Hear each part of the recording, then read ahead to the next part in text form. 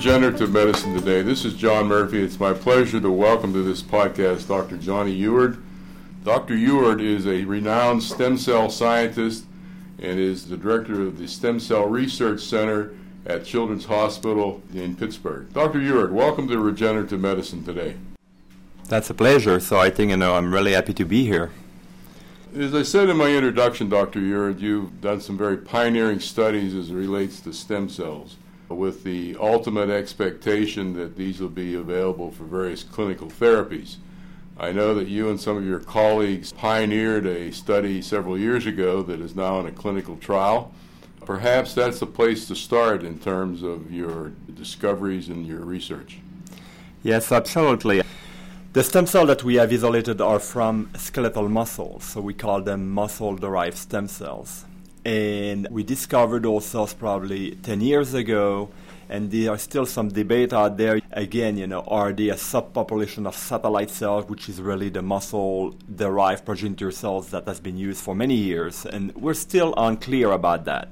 But one thing is clear is we can take those cells in an autologous approach. So we can take a muscle biopsy from you, isolated your own muscle-derived stem cells, and use them to repair your tissues in an autologous approach.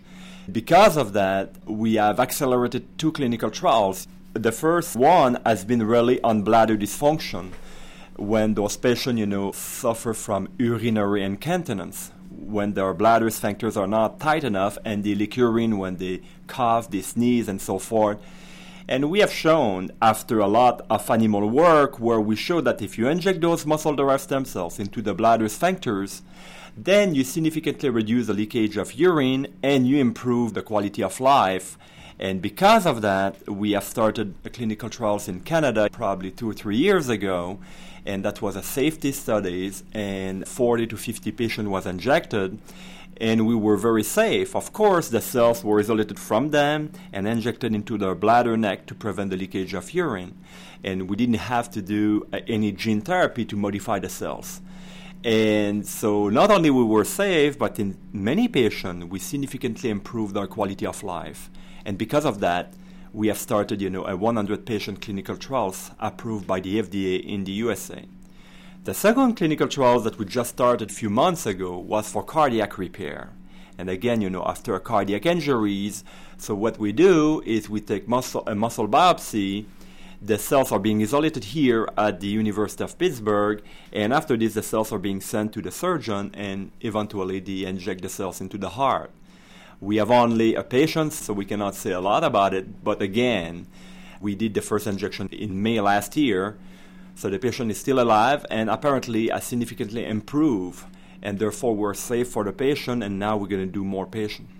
So this is very interesting because what you've just shared with us is the fact that you're taking a patient's own stem cells, essentially doing no manipulation on them, and then injecting them into the tissue that needs to be regenerated or reconstructed. Exactly. That's the advantage of this technology, because we're not injecting foreign cells in your body. We don't have to use any immunosuppressive agent to prevent the rejection of the cells, because this is your own cells. But of course, down the road, what we would like to do is we would like to be in a better position to do that. And maybe we can make a muscle biopsy when you are younger, and we can isolate your own stem cells and we can freeze them down. And if later on in life you get a cardiac injuries or bladder dysfunction and maybe a bone fractures, then we can thaw the cells that were isolated at a younger age, so they will be better. So we think that the improvement of the quality of life will be even better. So Dr. Eward, thank you for this introduction, and I perhaps should mention to our listeners that if anybody has an interest in either of these clinical trials, they're actually being managed by a licensee of this technology, Cook Myocyte, and I will put on the podcast website a link to Cook Myocyte if there's an interest in people exploring those possibilities. So Dr. Eward, I know that you are continuing your research looking for other sources of effective and potent stem cells that are patient-derived. Can you share with us a brief update of where you are in those studies? I used to say that when those cells end up in clinic, our job as scientists is basically done for that particular application. But as you pointed out very clearly, So the research we're doing now in the lab is we have a lot of questions that need to be posed and need to be answered. But the first one is where those cells come from. Yes, we get those cells from a skeletal muscle, but as you know, we have a lot of different tissues within skeletal muscle. We have the muscle fibers, you have connective tissues, you have fat tissues. So one good question to be asked is, where are they derived from? And recently we found that those cells appear to derive from the blood vessels. So we have two sources of cells within the blood vessels. We have the perivascular cells, which are cells that surround the blood vessels. But we have also, endothelial cells, which are cells within the blood vessels. And we found that those blood vessel-derived stem cells appear to be similar to the stem cell that we have been using in the past. And to make the point even stronger, we have published a couple of papers recently that we think that maybe all the adult-derived stem cell that has been isolated from fat, from bone marrows, may also derive, from perivascular cells. So knowing this, for probably some listener, they may say, what is the point of knowing the origin of those cells? Is that important? And I'm going to try to draw, a conclusion here that if you know where the cells come from, then you may develop better therapies. And I'm going to give you an example here. So if we found that our cells derive from blood vessels, so therefore, if you increase the number of blood vessels, you should increase the repair process. And indeed, now we're moving toward those research where we try to promote angiogenesis. So angiogenesis being increasing the number of blood vessels in that tissues. And we can use gene therapy by delivering angiogenic factor. And we found that if you do this, then you increase the number of blood vessels in that tissues, and therefore the number of stem cells is increased, and therefore the healing is being accelerated. But more importantly, we found that exercise and neuromuscular electrical stimulation, which are a modality that has been used for years. And we found that if you do those modalities, you increase the number of blood vessels and you increase the number of stem cells. So by knowing where the stem cells come from, we may be able to develop better therapies for those patients out there.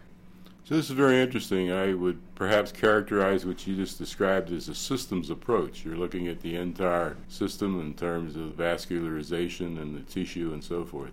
It sounds like you're making some significant progress as a result of that approach that you've taken.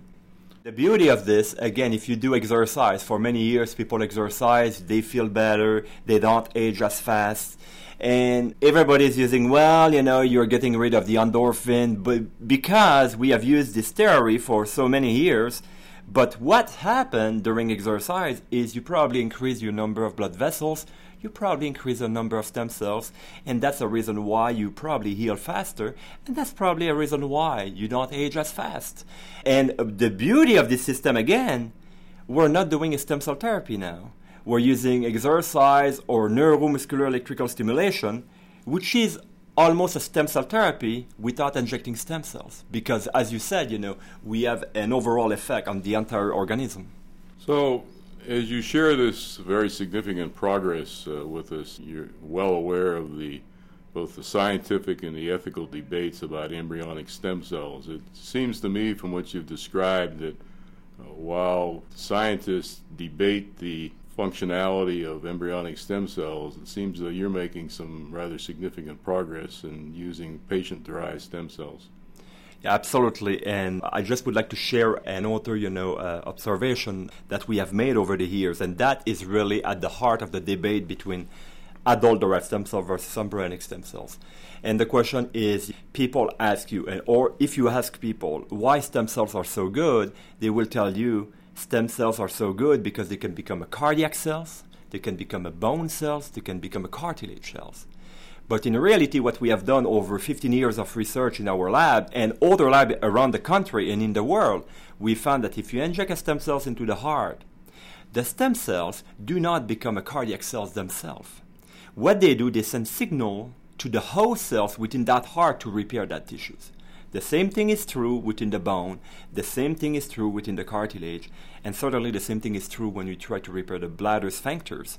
So the bottom line is, if the stem cell that you put in do not become that tissue of interest, they don't have to become multipotent to become a cardiac cells. So therefore, we believe that stem cell therapy do not require the cells to undergo multilineage differentiation. And if you compare this with adult and embryonic stem cells, many people out there said, embryonic stem cells are so great because that stem cell can become every single cell type in your body. But indeed, for stem cell therapy, for the ones that are being investigated now, we don't need that stem cell to become that tissue of interest. We just need that stem cell to send signal to induce a repair process by the host cells. And with the examples you shared, you've already had some success with that hypothesis. Yes, absolutely. And now we're doing a lot of work to try to understand the signal that the stem cells are sending, because those signals appear to be a major determinant, because if we understand those signals, then we can probably initiate a better repair process.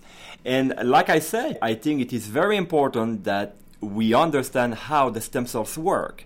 Yes, we can improve cardiac function. Yes, we can improve bone function. And in our clinical trials, we improve quality of life. But the stem cells themselves that we put there do not have to become that tissue of interest. And this is a very good news, because you start a repair process that is being mainly driven by the host cells in your body. So this discussion up to this point has been about cells, and you've just introduced this concept of signaling.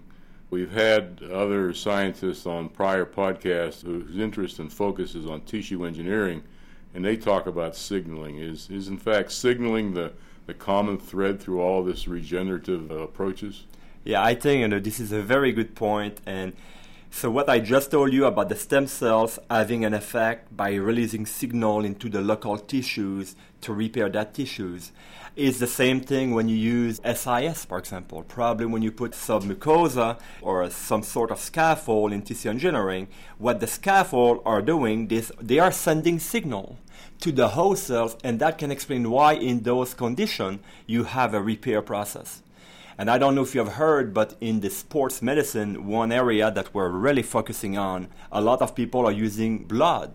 They just take blood and they just extract one constituent of the blood, which is cells within the blood plus PRP, which is platelet-rich plasma. And where that start here in Pittsburgh, because Hines Ward, 2 years ago, when we were going to the Super Bowl, had the knee injuries. And what we decided to do, not us, but at the hospital level, they decided to inject his own blood in his own knee. And 2 weeks after, he played in the Super Bowl. And sure enough, we win the Super Bowl. And we don't know if we can draw a parallel, but a lot of people now are saying, maybe we can inject just the blood or the buffy coat, which is cells within your blood. And indeed, that's probably initiate the repair, like the SIS initiate the repair, like the pure stem cells initiate the repair, because they release signal to that tissue that is being damaged. And again, the repair process is mainly mediated by the cell from the host. So I have to compliment you. You obviously have a quality basic science program, but you also have a very strong commitment to what I characterize as clinical translation. So that's a very nice mix in terms of getting things from the bench to the bedside, so to speak. I have to say that most stem cell biologists are interested to know how stem cells divide, where stem cells come from, how many type of stem cells you have in your body. I have to say that my main push in the lab has been how can we improve the quality of life. So again, I told you earlier on, we are interested to know where stem cells come from. It's not because for the pure knowledge where they come from. It's because by knowing this, we can develop better therapies. So now, by searching where the stem cells come from, we found that they are from the blood vessel. So now, we're starting to develop new therapies for patients, because the main goal of our lab has been to improve quality of life of those patients out there. So if we can show that exercise, neuromuscular electrical stimulation, and maybe even a scaffold at the end of the day is very important for tissue healing, then therefore we're going to go with the approach that's going to be the less dramatic for the patient. And we understand that the population age, and if you have something that can be applied to those patients like exercise and improve their quality of life, then that should be the approach that we should use. So let's briefly talk about the future. You've shared with us the 2 clinical studies on urinary incontinence and cardiac therapy. And I know you're very actively involved in looking at cell therapies for Duchenne muscular dystrophy. But if we were having this conversation in perhaps 2 years, what other emerging technologies from a clinical perspective might you be able to talk about? I'm very excited about the futures of stem cell therapy for many reasons. I'm going to give you the main 2. Let's think about muscular dystrophy. Muscular dystrophy, the one that we have been working on, is Duchenne muscular dystrophy. This is an horrible disorder. Those patients, at 10 years of age, they become wheelchair-bound. And at 20 years of age, they usually die by cardiac and respiratory failure. We know that they are missing a protein in their muscle called dystrophin. And because of that, the muscle gets damaged every time that you just walk to go to the bathroom or whatever, the muscle gets damaged. So therefore, a major push with Duchenne muscular dystrophy has been to try to restore that protein that we're missing. But we believe that with stem cell therapy now, with the knowledge that we have, we believe that what has slowed down the progress of stem cell therapy for Duchenne is that you have to isolate the patient's own stem cells.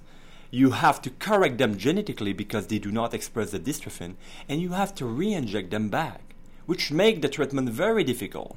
And because, the cells, after you genetically modify them, they are not like the normal cells. They express antigens, and sometimes they are rejected. Same thing is true with normal stem cells being injected in those patients, because they are not their own stem cells, and they are being rejected. But what we believe, with the knowledge I told you today, that the stem cells do not have to become that tissue of interest to repair that tissue. We believe that we can probably harvest those muscle cells from those dystrophic patients at day one day after birth. We isolated his own stem cells, and when the muscle degeneration start to occur, muscle weakness start to occur, we can thaw those cells and inject his own stem cells. No, that's not going to be the home run. That's not going to be a cure, but that's going to improve their quality of life, and that should be our focus. So point one, I'm very excited about muscular dystrophy and so forth. The second point is regarding everybody that you talk about stem cell therapy, they think about regenerative medicine, they think about the treatment for cardiac repair, for bladder repair, for bone repair. But we have to understand that by understanding how stem cells work, we may understand how cancer develops. And one thing that we have done in the lab is you probably have heard that a lot of similarities or a lot of similar features is found in stem cells and in cancer cells. And indeed, we found recently that some of the stem cells that we're using, even if they are adult-derived, some of them become cancer. So we're really excited to understand how they become cancer. And we're really interested to understand how can we block that. Because if you can block a stem cells to become a cancer cells, then you may have found a way to block cancer. And that will be probably one of the most important features of regenerative medicine. Because if you can block cancer, because we have no treatment today to block cancer.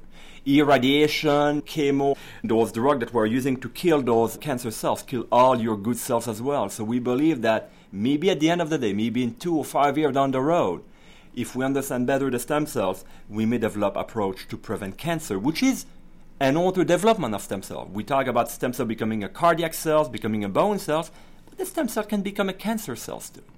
And if we can use that knowledge to block a stem cell to become cancer, we may have found a new way to block cancer. And that will be a major success of all the regenerative medicine with stem cells.